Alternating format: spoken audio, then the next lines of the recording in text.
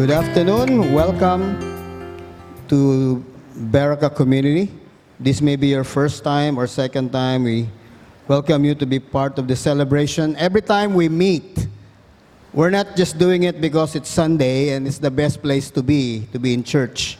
But every time we meet, the Lord expresses His open heart.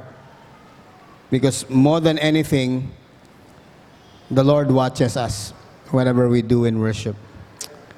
Amen. This afternoon, I want to share to us a message. I entitled it, Nothing to Lose. Okay? When fear meets faith. I want to read a scripture. It says here in Luke 21:1-4, as Jesus looked up, He saw the rich putting their gifts into the temple treasury. He also saw a poor widow put in 2 very small copper coins. Truly, I tell you, he said, this poor widow has put in more than all the others. All these people gave their gifts out of their wealth. She, out of her poverty, put in all she had to live on. Panginoon, thank you so much, God, that when we gather here, we remember, we commemorate, Lord God, what this old woman had done to honor you with everything she got. And Lord, you may have all our attention this afternoon. We want to learn from you. Open up our spirit to hear yours. In Jesus' name. Nothing to lose. You look at this story, Jesus at this time was in the temple. And if you want to look further, you look at the earlier chapter, in the 20th chapter, he indeed visited the temple, and it was tough. Because pagdating niya doon, what happened was, all the teachers of the law, the high priest, okay, the high officials of worship in the temple met him. So when he was teaching before the crowd, he was asked one question by the authorities. He was asked, kaninong otoridad or whose authority are you sharing this? When you look at that, you realize, Lord, right at that very moment, there is really discrepancy because the God who created heaven and earth, Jesus himself, who's the object of worship in the temple, was being asked by the people who's supposed to know God because they're inside all their lives. These are not people who suddenly, like most of us, diba? Most of us, we come to serve God primarily because in our walk, nasalubong natin si God somewhere. And God begin to change the direction of your heart. And you realize in life that the very destinies that you have connects with what God wanted to do with others. And that God wanted you to be a minister. The only difference between people serving God, if you're here and you're doing ministry, compared to these people were born to minister. Because in Israel, you don't become priest, you don't become anyone in the spiritual ministry unless you were born inside a family who's been there for thousands of years. No joke po yan. So you become a high priest, you can trace your lineage down perhaps more than 1,000 years and realize your lolos, lolo, kinalulolohan mo doon, they were priests like you. Problem is, a lot of them were born inside that temple. A lot of them were born into the family of ministers, and yet they were face to face with Christ. They never knew whom they're talking to. Imagine mo, pinagbawalan nila si Lord. Kaninong kapangyarihan ka nagkaroon para pumunta ka sa harapan ng templo para mangaral ka? You look at that, if you are just basically looking at it like most of us, ordinary lang yun, di mo papansinin. Because most of the time, right, when you share your heart, a lot of people will ask, ba't mo sinishare yan? Sino ka ba? Naka-experience ba kayo ng ganon? Ha? Long ago in the 1990s, we were at San Fernando, La Union. Something happened there. We started a church planting effort on a summer. No, literally that summer, marami nag-summer class, And we were reaching two particular colleges inside San Fernando, La Union. And when we were there, we asked certain authorities to allow us. They said, no problem, summer naman. Mas maganda nga yung mga bata, may guidance eh. But when we get deep into that, and a lot of lives begins to intersect with God, people begin to ask. Nalala ko yung presidente ng college, bumaba pa siya, tinanong niya, by whose authority are you doing it? I said, first, because God wanted us to be here, sir. Next, because you personally signed a paper allowing us, pinakita ko yung permit siya nakasign eh. You signed this, right? Si makapalag. Because you're supposed to read what you're signing. It stated there that we're here, we want to share the good news of God, because this is a Bible, it's a school started by Christians. The other one was a Catholic school. Nakakatuwa, within the charge of the Catholic school in San Fernando, we were even allowed by priests to share. But when we were inside a school run and started by Christians, we were asked, anong ginagawa? Baligtad, mabuti pa yung pare, binless pa kami. Sige, medyo yung mga bata dito, sakit sa ulo namin, you minister to them. But then here is a Christian college there, and we were asked, why are you doing this? I said, we're doing it for God, and we're doing it because you allowed us, and here's a paper signed, no less, by you, sir, pertaining to this effort. So nagulat siya, he signed it. And he did everything he can to kick us out of the premises of the school. Kasi nakita niya eh. Ay nakakatuwa nun, we were outside the school compound kasi may plaza sa harapan. We continued our small groups there. You know what happened that summer? Those were rival schools. And they have two of the most craziest gangs in San Fernando. One was run by the son of the mayor. You know naman, San Fernando, La Union, kung anong ruling family dun. The other one that belongs to the Catholic school was run by the son of the mayor of Bawang, La Union. And they are political rivals. And so are their children. That summer, they're about to do rumble. Mag-rumble na yan. Nakaschedule sila magbarilan eh. They're all armed to the teeth. Then the outreach came, and suddenly, we don't know who we're talking. We know a lot of guys active at saka mukhang in authority. I approached the other group. Some of my team approached the others. In short, the rival gangs was reached. Na-share natin ang gospel.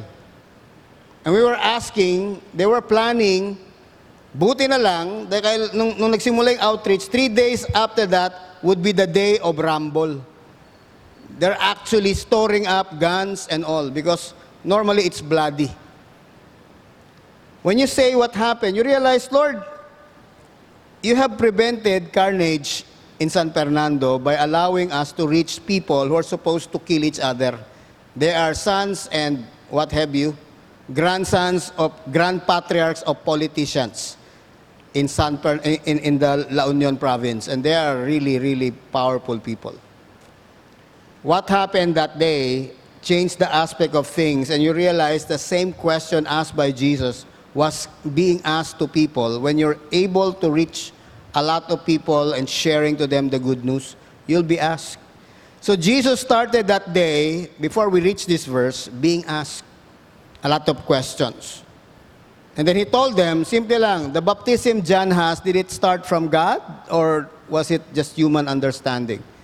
And they were quizzing by themselves. If we say it's from God, then this Jesus would tell us, why are you not obeying God? If we just say it's human understanding, maybe they'll throw stones at us because they believe in Him. So they were caught in between, and sabi nila, hindi namin sasagutin yan. And Jesus Himself told them, if you're not answering, I will not answer your questions. And then He proceeded by saying a parable about the tenants. He said there was one rich man who owned a big, big piece of land, and he allows people to enjoy everything there. They can harvest, they can plant, they can own things, but there was no one paying taxes. Siya may-ari eh. Wala siyang returns. Wala siya ROI. So he sent messengers and they killed everyone he sent. Finally, he sent his son, they killed the son. She was referring to those people in the temple. You're asking me questions, you killed prophets, man. You were descendants of Aaron. You guys. Aaron was the brother of Moses. By the time you crossed from Egypt, we created a priesthood order, which became a temple worship, which became Judaism. You know what happened? I'm preaching before you, Son of God himself, he was being barred from sharing good news. So he proceeded, and then the question and answer started. First off, the Pharisees. Naalala niyo yung kwento dati? He was asked, if we are to pay taxes, whom do we pay? Sabi niya, simple lang, anong tatak ng barya mo? Mukha ni Caesar, you pay to him what belongs to him. You want to honor God with what belongs to God. The thing is, that's a physical thing, right? Pera, may mukha ni Caesar. E paano ko i-honor si God? Wala naman tatak si God dito. Ang tatak ni God, it's in your heart. You give to God what you know in your spirit, something that belongs to God. So dun pa lang, zero. Okay, Pharisees, Jesus won. Tag team, pasok yung Sadducees. Sadducees said, okay, there's a man, he had a wife, he died, no son. So, by tradition, that woman will be passed to the next brother. Next brother died, no son. Third brother, so on, so forth, until the seventh brother, they all died. And then the woman grew old, they go to heaven. Whose wife will she be in heaven? She married 7. Sabi ni Jesus, mahina talaga kayo sa math. You don't add up. Because in heaven, nobody marries. You're married to the one God. Wala nang relationship doon. You're all gonna be brothers and sisters. Hello? You know what that means? If we don't learn how to treat one another like brothers and sisters, it'll be hard for us to be in heaven because we don't know how to treat one another horizontally. That's why I said, we will go to that next topic, the vertical thing.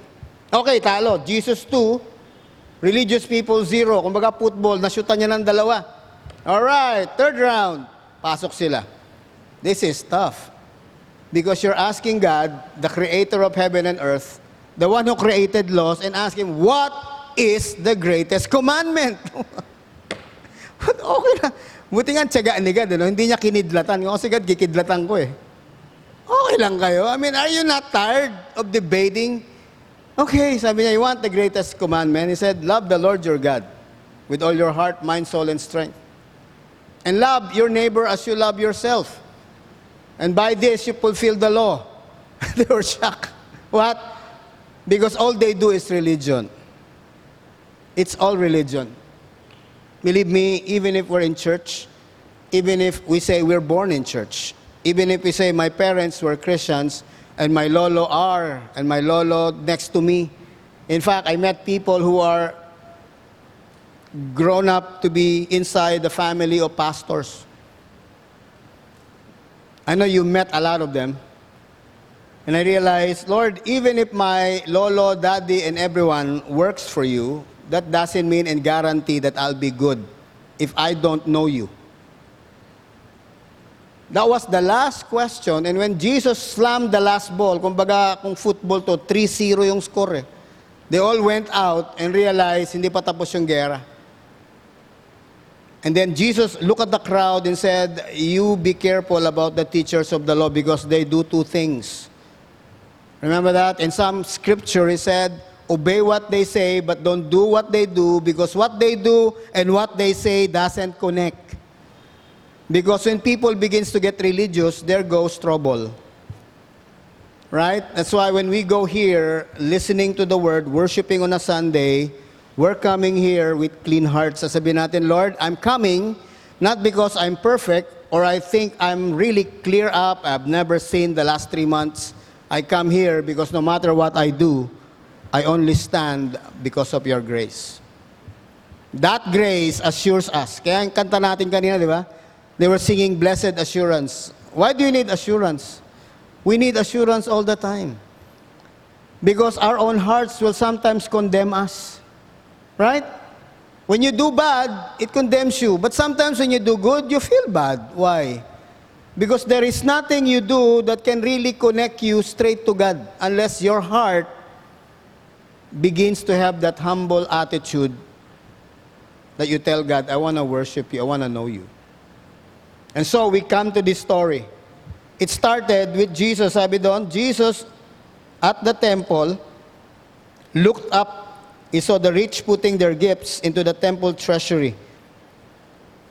You know, he was preaching at the outer corner of the temple. So when you go inside temple into the outer court, you still have to go up several steps.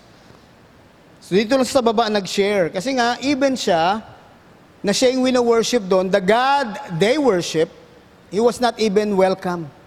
If you think Jesus said, I'm not welcome in Nazareth where I was born, how much more in Jerusalem? That's the seat of worship. Christ, the Son of God, hindi man lang siya nakaakyat doon sa taas, ando lang sa paanan nung hagdan. Doon na lang siya nag-minister because even there, he was being pushed away by people. He realized, Lord, why are they so afraid of Jesus standing there with them? Not because Jesus could say powerful words, but because their hearts convict them. So when we stand, when we're here on Sundays or live our everyday, isipin natin, Lord, apart from your grace, I am nothing. Apart from your power, what can I do? I may do the right things. I may be happy thinking I've done right, but my heart still convicts me. Why? Because that God up there, that's His job. God doesn't condemn. He always convicts. If you feel condemned coming to God, that's not God talking to you. That's the enemy telling you how bad you are. God convicts us because God convicts us of things we know was wrong. And He's telling us, daughter, son, do this. Obeying me is not hard. It's easy actually if you're tuning in. Kung nakikinig ka sa akin. So He looked up and saw the rich putting their gifts into the temple treasury. You know, the thing with the temple in Jerusalem, tayo, mamaya pa tayo mag-offering, di ba? Pagkatapos ng word. In the Jewish faith, pagpasok mo pa lang sa temple, meron dong lalagyan. Doon na sila nag-offering. Before they can even sing their songs and listen to the rabbi, doon pa lang sa pinto, they give their gifts. So doon pa lang makita mo na kagad kung sino, who yung pumasok eh. So when Jesus was there, He was so interested looking at people. And there were people who had so much in life, and that's what they do, because in their faith, as Jews, they were really told to honor God when they were small. Hello? Kung tayo minsan, lumaki tayo sa Christian nation, minsan nagdadalawang isip pa tayo paano mag-honor kay God. Sa Jew, hindi problema yon. Kaya nga ang yaman ng Israel eh. Because the Jewish people knew how to honor God with all they have. Pati tithe nila, alam nila yan. Walang problema dyan. Pagdating sa wealth, solve yan sa kanila. That's why you ask, why are the Jews rich? Because people sila ni God? Because may pabor sila? Bakit? Wala ba tayong pabor kay God? The difference is Jewish people, even modern Jews, they know how to honor God. That's why when you look at America, they're so rich. There are more Jews inside New York City than in Israel. America, its money are run by Jews. You look at Hollywood, 8 out of 8 movie studios were born out of Jewish money. They're all Jews. Kaya pag nakita ka, Metro-Goldwyn-Mayer, United Artists, Columbia, Universal, MGM, lahat yung mga original, puro Jew yan. Nabili na ng Hapon, binayback ng Jew. Ngayon, sa time natin, because, wow, Hollywood, yes, 8 out of 8. Jewish yan. The money, all the films na pinanood mo, yung pinaproduce nila Tom Cruise, pera ng Jew yan. Sila yung nagpo-produce eh. Sila yung major studio. Anybody with the film, it's them. They're so blessed with everything. Why? They understood giving to God. They understood tithing. But even if you give all you have and not your heart, there's still a problem. So, you see these guys, the rich, pouring in so much. Pag sabi mo, paano mo na ano yan, Pastor Mel? Simple lang, there was this rich young ruler, right? He said, how can I get into heaven? Have you obeyed the commandments? Sabi ni Lord, yeah, I did everything since I was a kid. You realize what he was saying? When I was a boy, I was taught by my parents to obey God and honor Him. So ang tanong ni Jesus, bakit hindi mo sure kung papupunta ka ng langit? Why are you not sure of salvation? Okay, if you really wanted, I'll give you a formula. Sell everything you have, give it to the poor. Ano nangyari? Sumimangot siya. Turned away. And Jesus said, you know what? It's hard for the rich man, that's a Jew, to enter the kingdom of heaven. Better for a camel to enter the needle's gate. You know, the needle gate is the pinakamaliit yun na na gate sa Jerusalem. You only go there because paggabi, kaya mong pumasok doon na nakayuko. Kung naka-backpack ka, hindi ka magkakasya doon. Emergency exit yun papasok papunta. Sarado yun, gabi bukas yun. Para pag gustong pumasok sa city, makapasok ka.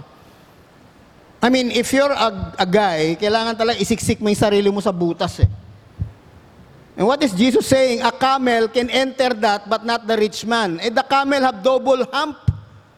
Na-imagine niyo ba yun? Ang liit ng butas. Paano magkakasya yung camel? The camel is tall. It had 2 mountains on its back. Kasya daw, sabi ni Jesus. Yung rich, hindi. Nagbibiro ba si Jesus? Hindi. Sigurado yung sinasabi niya. Why? It's not the size of the hole. It's the attitude of the heart. So he looked at the rich. They were really offering their best.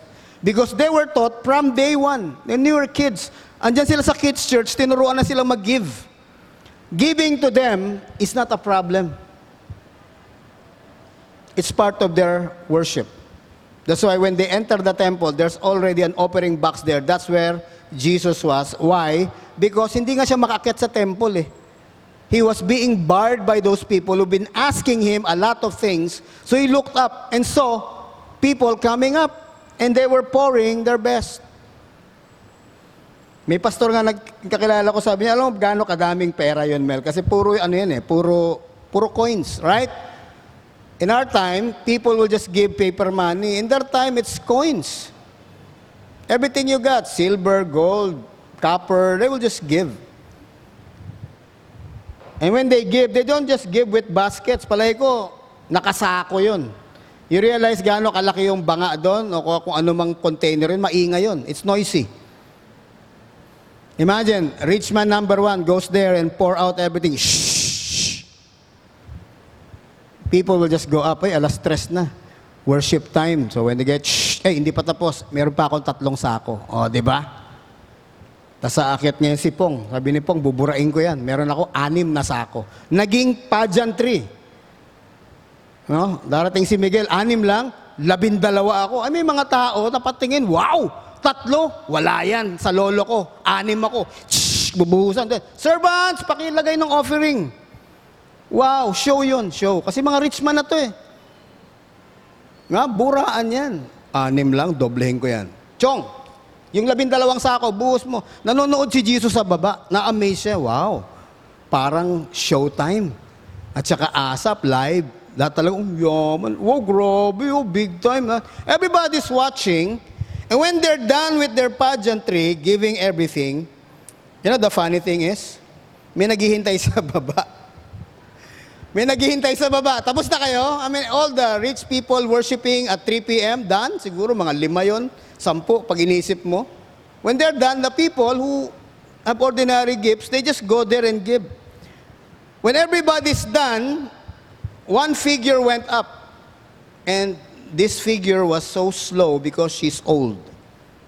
Mataas-taas yung hagdan, paakyat. You'll notice her because the stairs going up the temple, hindi ganito kalapad yun. Sobrang lapad nun, bukas siguro mula dun sa wall hanggang kabilang wall. So pag naglakad ka dun, kitang-kita ka umaakyat. And here's the old woman, she's so slow. Right? Baka may osteoporosis pa yon, may rayuma. He was going there. Slow. And Jesus was watching. Slow, slow. Pinagtiyagaan ni Lord yun He was watching her. Until she reached the top. He saw a poor widow put in 2 very small copper coins. Description. He looked at the rich. He saw the offering. He generalized them. Rich yan But the poor, it was so descriptive. She's a poor widow. You know what a widow in their time was? Kung widow ngayon, kawawa, ang widow noon, I don't know if you still have value. Right? Because women don't count in their days. Pag nagbilang sila, men lang ang binibilang nila Imagine women doesn't count that much and you become widowed. What value do you have? None. She went there patiently because everything's aching with her and gave in 2 small copper coins. How do you describe? 2 coins, small. Okay? Nakakatawa dito nakalagay, she put in what? Very small copper coins. The least of the value. How do you count what's valuable? Gold, silver, bronze, baka pang-apat yung copper eh. Copper is less of value and yet it's the smallest, the least of the least of the offerings. And then, dalawa na lang yun, nilaglag niya doon. Of course, pag nilaglag mo yun doon, wala kang maririnig, dahil punong-puno na ng barya yun eh. Tapos wala pang value, sa tingin ng tao, wala nang value yung binigay mo. Para ka nagsayang ba? Sino dito pag nakita ka ng mamera, 1 centavo, dinadampot nyo ba? I know people, pag nakita ng 5 centimos, dinadaanan lang, it doesn't value anything. Ay, 5 centimos lang yan eh. Wala nang... what she gave had no value actually. But God begins to value her because when she was there, that's all she had. That's why I titled it, Nothing to Lose. You know why the rich gave their best? Una, they were told and taught growing up, honor God. Nothing bad with that. But aside from that, there is fear in their heart. Bakit? I'm rich, Lord. If I don't give you anything, maybe you'll take away my riches and I will become poor. So I'll give everything. In this world, takot tayong malasin eh. Pag hindi ko inonor si God, baka malasin lahat ng business ko, katayin ako. Maraming Kristiyano iniwala pa sa malas eh. You know that kind of principle, it works because you think it is.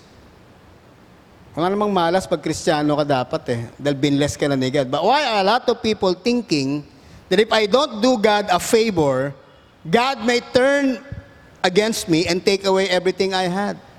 So 2 things I see with the rich, they really honor God. But part of the honoring is that if I don't honor God, maybe God will strike my riches and take away everything. Well, better than having none, ibigay ko na kay God. Si widow, wala sa pakialam. I'm old. I'm a widow. No one with me. Perhaps no more family. Nag-alisa na yung mga ako na lang mag-isa. And these are the 2 last thing I'll ever had. The 2 last most valuable thing in my life, I want to honor God. That's why I said, fear meets faith. That's why I ask people, tayo guys, why are we serving God? What's the motivation? Why are we worshiping God? Is it born out of the usual fear? Hindi talaga yung holy fear? Iba kasing holy fear eh. Yung holy fear is fearing God Himself. Yung normal fear is fearing that if God may be displeased by you, God will take away things. The holy fear looks to God, the original normal fear looks to the world. If I don't honor God, maybe in this world I'll be punished. But the widow said, I don't care. You're all I have. So kaya nag-worship tayo. It's so powerful. I saw a lot of people kneeling down. You know why? Because when you encounter God, that's what happens to you. You cannot even look. So when that widow was giving, what kind of worship are we giving? So I said, the value of one's worship. Mahalaga kay God yung worship eh. It's not what we give. It's not what we give talaga. Because everything you have comes from God. God enables you to work. Sabi nga niya, di ba? He gave you the ability to produce wealth. It's not you. It's not because magaling ka, maraming kakakilala, connected ka sa lahat. Believe me, lahat ng kakonect mo, pwede i-shoot down ni God yun. Wala ka nang kakonect. Zero ka ulit. But look at this. Realize, sabi niya, Lord, truly I tell you, this widow has put in more than all the others. All the people gave their gifts out of their wealth. It means, even if they give those things, hindi sila makakapag-sacrifice. It's not dented. Hindi na dent mo yung kayamanan nun. Kahit 12 sako ng silver yon, ano ba yun? Sabihin natin, iba nagbigay na 3 sako, yung isa 6, isa 12. So, in our eyes, wow, 12 sako ng silver, bang klase yun ah. Ano ba naman yung 12 kung kumikita siya ng 2,000 sako kada week? Barya lang yung 12. Hindi siya masasaktan nun. Kahit i-compute niya, sobra lang yun. Paamon lang ba? Parang pag bumili ka ng sa palengke, di ba? Magpadagdag ka, di ba? Padagdag naman, no? Wala yun. It doesn't hurt him. To the widow, it hurts. That's the last thing she had. You know what? When you honor God, that's the test. Sabi nga lang, give your best. That's the start of giving. Give your very best. Second, give till it hurts. Una, best, di ba? Ito yung ano ko, oh Lord, tama, na-compute ko to, tama, tight ko to, tsaka offering, lagpasan ko, ayan, best yun. Alam mo yung give till it hurts? When God tells you, give more. Lord, maapektuhan yung budget ko. It will hurt me. Yeah, give it. You know what's the highest giving? Give till there is none. Ang sabi sa rich young ruler, gusto magkaroon ng peace, punta ka sa langit, benta mo lahat, bigay mo sa poor. Yun ang give till there's none. Hindi yan nakayanan, hindi siya pinagbigyan ni God eh. Hindi yan sinabing, give your best. Sinabi niya I obeyed the commandments since I was a kid. He was giving his best. Give till it hurts, of course. Nasasaktan siya paminsan-minsan. Tiningnan siya ni God eh. Hindi ka pag nilagay kita sa middle ground, wala pa yan. Hindi ka duduguin. Gusto mo duguin ka, benta mo lahat. Balik ka sa akin. Malis siya eh. In our worship to God, what will God require of us? Tandaan mo kung ikaw bata dito nag-aaral ka, huwag ka magbigay kay God ng pabarya. Kasi ang barya na giving, hindi yung giving dito mamaya, yung buhay mo. Pag sinabi ni God, Nak, you're still high school, I want you to worship me. Wala lang, sidelight lang yun. Kung college ka, ganun din. You know how you treat God is how you'll become in the future? You don't become great in God when you're giving barya time kay God. You wanna be great in God? Be like Jesus. Kasi the object of your faith is to be like Christ, right? What did Christ do? He gave it all. So I was counseling someone. Sabi niya, Kuya, parang lahat ng pinaghirapan namin mawawala na. Everything I got, every computation I get, it goes to the ground. Sabi ko, you know, sis, ito lang to eh. I have been present and I want to tell you this. Perhaps this is God. God said in the Word, diba? Unless the kernel of corn drops to the ground and dies, it will not bear fruit. Paano nangyari yun? Ilalaglag mo, valuable sa akin eh. Hindi lang nalaglag, mamamatay pa kasi pag hindi yan namatay, hindi yan mabubuhay. God is in the business of resurrecting things. Alam ba't gusto ni God patayin yung mga nasa buhay natin? Yun ang pumapatay actually sa atin eh. Worship, kalakalahati. Giving, kalakalahati. Commitment, kalakalahati. Oh, ano ako sa ministry? Ministry mo, ito ministry ko, ano ginagawa mo? Wala, kalakalahati. Gusto mag-pray, kalakalahati. You know what? You wanna honor God? Kaya nga sa Malakay, pinagalitan niya eh. Ba't yung mga gobernador nyo, pag nagbigay kayo, kulang na lang, ibenta mo yung Rolls Royce. Pag kay God, bulok na 1969 na Toyota. Who do you honor? Look, you're honoring the one who created it all. The one who created the kings of the earth that you worship. He can wipe them out before your eyes. And why are you so afraid of them and not fear the Lord? You know, the secret of making it is losing it. Sa buhay natin, sa buhay namin mag-asawa, we were to a point, you know, several years ago, pader na eh. And God told me, Mel, drop it. What? Drop everything. All the renown, all that, everything. Drop it. I'm gonna kill it before you. Bakit, Lord? Kasi naging idol mo yung ministry. I surrendered ministry for many years. Ikot lang ako. Zero. I lost everything. I lost everything. I lost my focus. Because God said, I wanna refocus you. Don't worship your work. Don't worship what you have. Worship what you do not see. Because what you do not see is real. Tanungin ko kayo, totoo bang may hangin? Hindi, kasi hindi ko nakikita eh. Ba't humihinga ka? Nakikita mo? Hindi. Pero buhay ka eh. I want to encourage you, this is not about giving, this is about worship. That lady worshiped God. She gave it all. Ang problema, tayo ba, even within the church, I'm not gonna tell you about the world. The world, God will take care of the rest. Will you be the kind of people to oppose where the rest of the people goes? Because when you oppose, when you go against the tide, that's where you meet God. I want to show you pictures. This is Martin Luther. You realize this? Martin Luther only wanted to reform certain teachings in church. He never planned to went out of Catholicism. He's still a monk by all example. He was correcting a lot of false teachings. In the end, he started a movement that clarified everything because dati ang Bible nakatali sa pulpit. Alam niyo ba yan? If you go to medieval churches, Latin yung Bible, nakatali yan. Hindi mo kukuha hindi mo uwi sa bahay. Nakatali. Hindi lang nakatali, nakakadena. Latin. Pag German ako, hindi ko mabasa yun. When Luther begins to understand God's Word, the revelation of truth of the gospel went out of the world. He translated that to German where everybody can understand. The rest of them, yung mga English, translated to English. Yung iba, translate sa Czech language. Lahat na. And when the Word of God, the Word of freedom, the Word of the Spirit spread, freedom came into the world. That's why we have democracy. It started there. You know, Luther never stopped. He never stopped there. He changed worship. Kasi karamihan ng worship, Latin, tas Gregorian. Ganon, no? Hindi mo alam kung ano yun Latin, di ba? German ako Parang minamatay ba?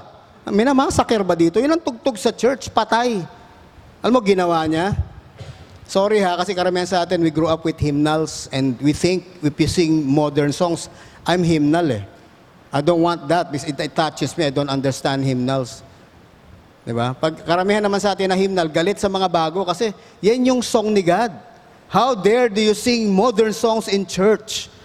We're hymnal. Let me correct you. Si Luther, there's a big revival going in Germany.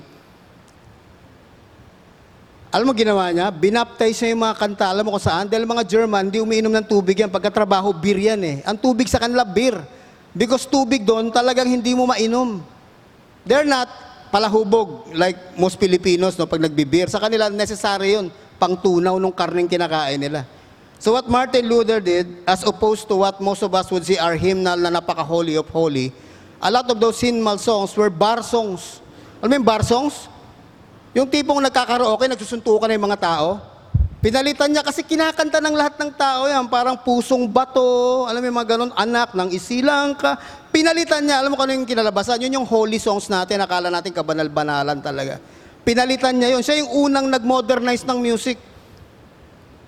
Alam mo isang kanta? Na of the glory of the Lord. Yung kinakanta, oh grabe, holy, holy, holy, hallelujah. Suntukan yun paglasing na yung mga dyan, glory, glory.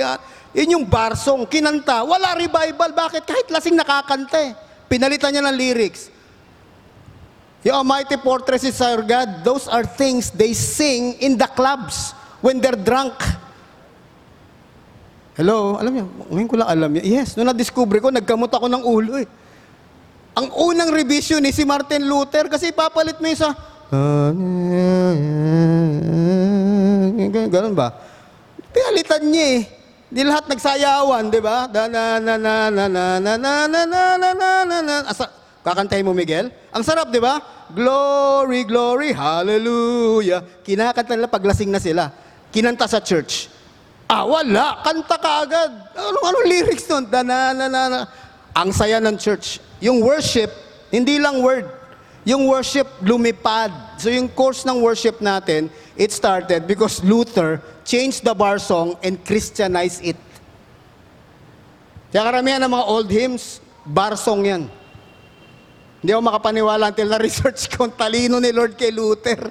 Bakit? Wala patay yung worship. Powerful yung word. Kaso kakanta ka lang. Di ba? Lalo kang nung kinanta, wala na ka. Sing to one another. Allah, kantahan sila. Da da da da da da da da da da da. Kasi paglasing, nakilala ko si Lord, lasing-lasing ako. Kinanta pagpasok ko ng church, glory, glory, hallelujah, na-baptize yung lyrics, oh. Ayun. When worship change, because the hearts change. Look, in the 60s, there was this guy so sharp in the spirit, said, a new thing after World War II happened. Yung baby boomer generation. Because there was so much devastation with World War I and World War II, hundreds of millions of people died. The Spirit of God came on earth for that next generation of babies na naging teenager. So next picture, pag tinignan mo, sino to? Tsaka nung ginagawa ni Elvis, si James Brown, tsaka ni Jerry Lee Lewis. These people grow up in church. Si Elvis Presbyterian, si James Brown sa Black Church, si Jerry Lee Lewis, pinsan ni Jimmy Swaggart. Si Jimmy Swaggart? Siya yung kumanta ng Great Balls of Fire. Ang ingay, di ba? You like me down. Yung rock and roll, hindi dapat lumabas sa church. Sa church nagsimula yung tugtugan na yan eh. Wala. Gusto nila hymnal, di ba? Ito mga to, sila Elvis, yung mga talagang nagwawala, mga pagganon-ganon, drums, ayaw man nila. That's devil music. Alam mo nangyari? Lumabas sila sa world. Dinala nila yung revival ng music sa church. Because at that time, a prophetic guy had a prophetic dream from God and sinabi, I'm giving, ang una niya nakita, alam mo ano? Guitar. May kamay from heaven, may guitar. Yung guitar hindi ordinaryo. Electric guitar, inabot. Kinuha nung isang kamay na mukhang bata. Their generation, God wants to change music. Church, it's not ready. Nag-stick sila sa hymnals. Lumaki sa church to mga to. Yung music nyo, yan ang tinutugtog nila. Sinipa sila sa church. Devil music yan. Labas sila. Tinanggap ng mundo. That time, lost yung generation na yun. Dahil dalawang world war, ang daming namatay. Nakita nila, may Diyos ba? Wala. And with their generation, it's embraced. Imagine mo, these are legends. Elvis Presley, James Brown, kamamatay lang niya. Yung mga tumutugtog, yung mga, di ba? Yung mga jailhouse rock. Sila yun eh. Si Jerry Lee Lewis, yun yung pinakamalupit tumugtog ng gano'n. Kaya dati, back-to-back sila ni Jimmy Swaggart pag tumutugtog eh. Elvis died in 1977. Napanood ko yung last concert niya. Hindi niya alam, mamatay na siya eh. By the time, siguro, that week, kakaiba siya eh. Alam nila, gumagamit siya kahit papaano ng mga drugs. That week, kakaiba siya. Because pag nag-concert nga naman itong mga to, gumagamit talaga yan. That week, kakaiba siya. It was a different concert. It was in Las Vegas. Suot niya yung Elvis. Alam mo yung suot ni Elvis, yung white? Tapos nakaangat yung kwelyong gano'n, di ba? Grabe, wild, galing. Kakaiba yung concert na yun. Then siyempre, pagtapos na, we want more. We want more. Labas siya, kanta siya ulit. Pasok siya. We want more. Labas ulit siya. Dapat dalawa lang. Hindi man tumayo yung crowd. We want more. Pangatlo, labas siya. Lumabas siya. Paglabas niya, ito na yung kinagulat ko dun. Pinakanta niya yung crowd. Sabi niya, if you want me to sing, sing with me because you know this song. Maestro, tatat, tinira kagad. Alam mo kinanta niya? Na na na na na na na of the glory. The last song Elvis Presley sang on earth was Glory, Glory, Hallelujah. Pinakanta niya yung crowd. As in, umiiyak yung mga tao. Parang service. They were crying. You know what touched me? He's supposed to be a great worship leader. At the end of his life, he led the people in worship.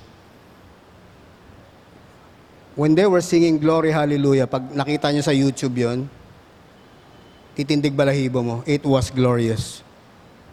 A day later or that night, I don't know, Elvis died of heart attack. That was the last song. I said, Lord, you want worship.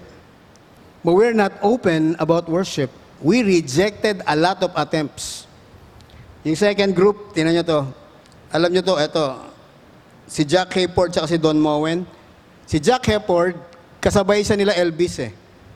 Pero nagstay siya sa church. Siya yung nag-disciple kila Don Moen, kila Ron Kenoli, yung Vineyard, sa kanya nagmula lahat halos ng mga music na yan. Kaya meron kayong Hillsong. Kaya meron kayong mga music sa church. Ayan yung pinakalolo nyo, si Jack Hayford. Magkakasabay man sila ni Jimmy Swaggart nun, pero hindi siya nag-rebel. He stayed in church, developed music in church, and worship God. You see the difference? Hindi siya masyadong kilala, but because of this guy, nagkaroon ng modern Christian music. It was him who sacrificed. Imagine mo kung si Elvis hindi naalis ng church, si James Brown, lipad yung black church ngayon. Hindi ito music natin. Mas maluwid. Baka pag ano mo, heaven na kaagad, bumababa. Ni-reject natin eh. Parang yung mga tabay, whose authority are you preaching? You're talking to God, man. Do you realize who you're talking?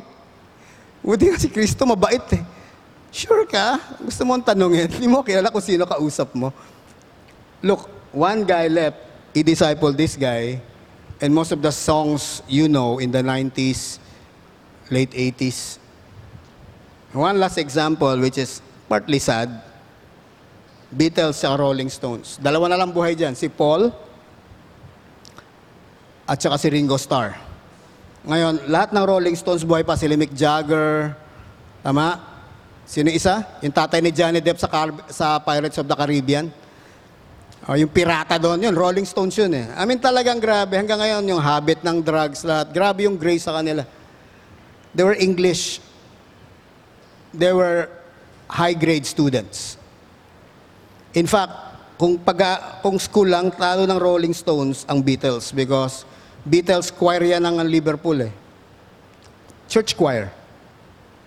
Ganon din itong mga Rolling Stones. I don't know kung saan silang part ng England, pero sila Mick Jagger, ang grade yan AAA. Bordering genius yung mga yan.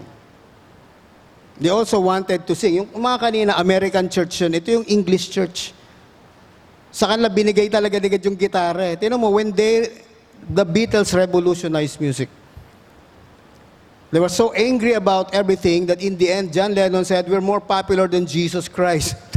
Hello. Alam ba yung ginawa mo? Nabaril siya. Something happened to him.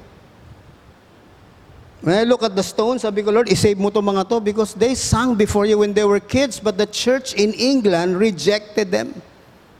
Their music went out into the world, na-honor yung devil dun. You know how necessary worship is? That's the reason why God created man.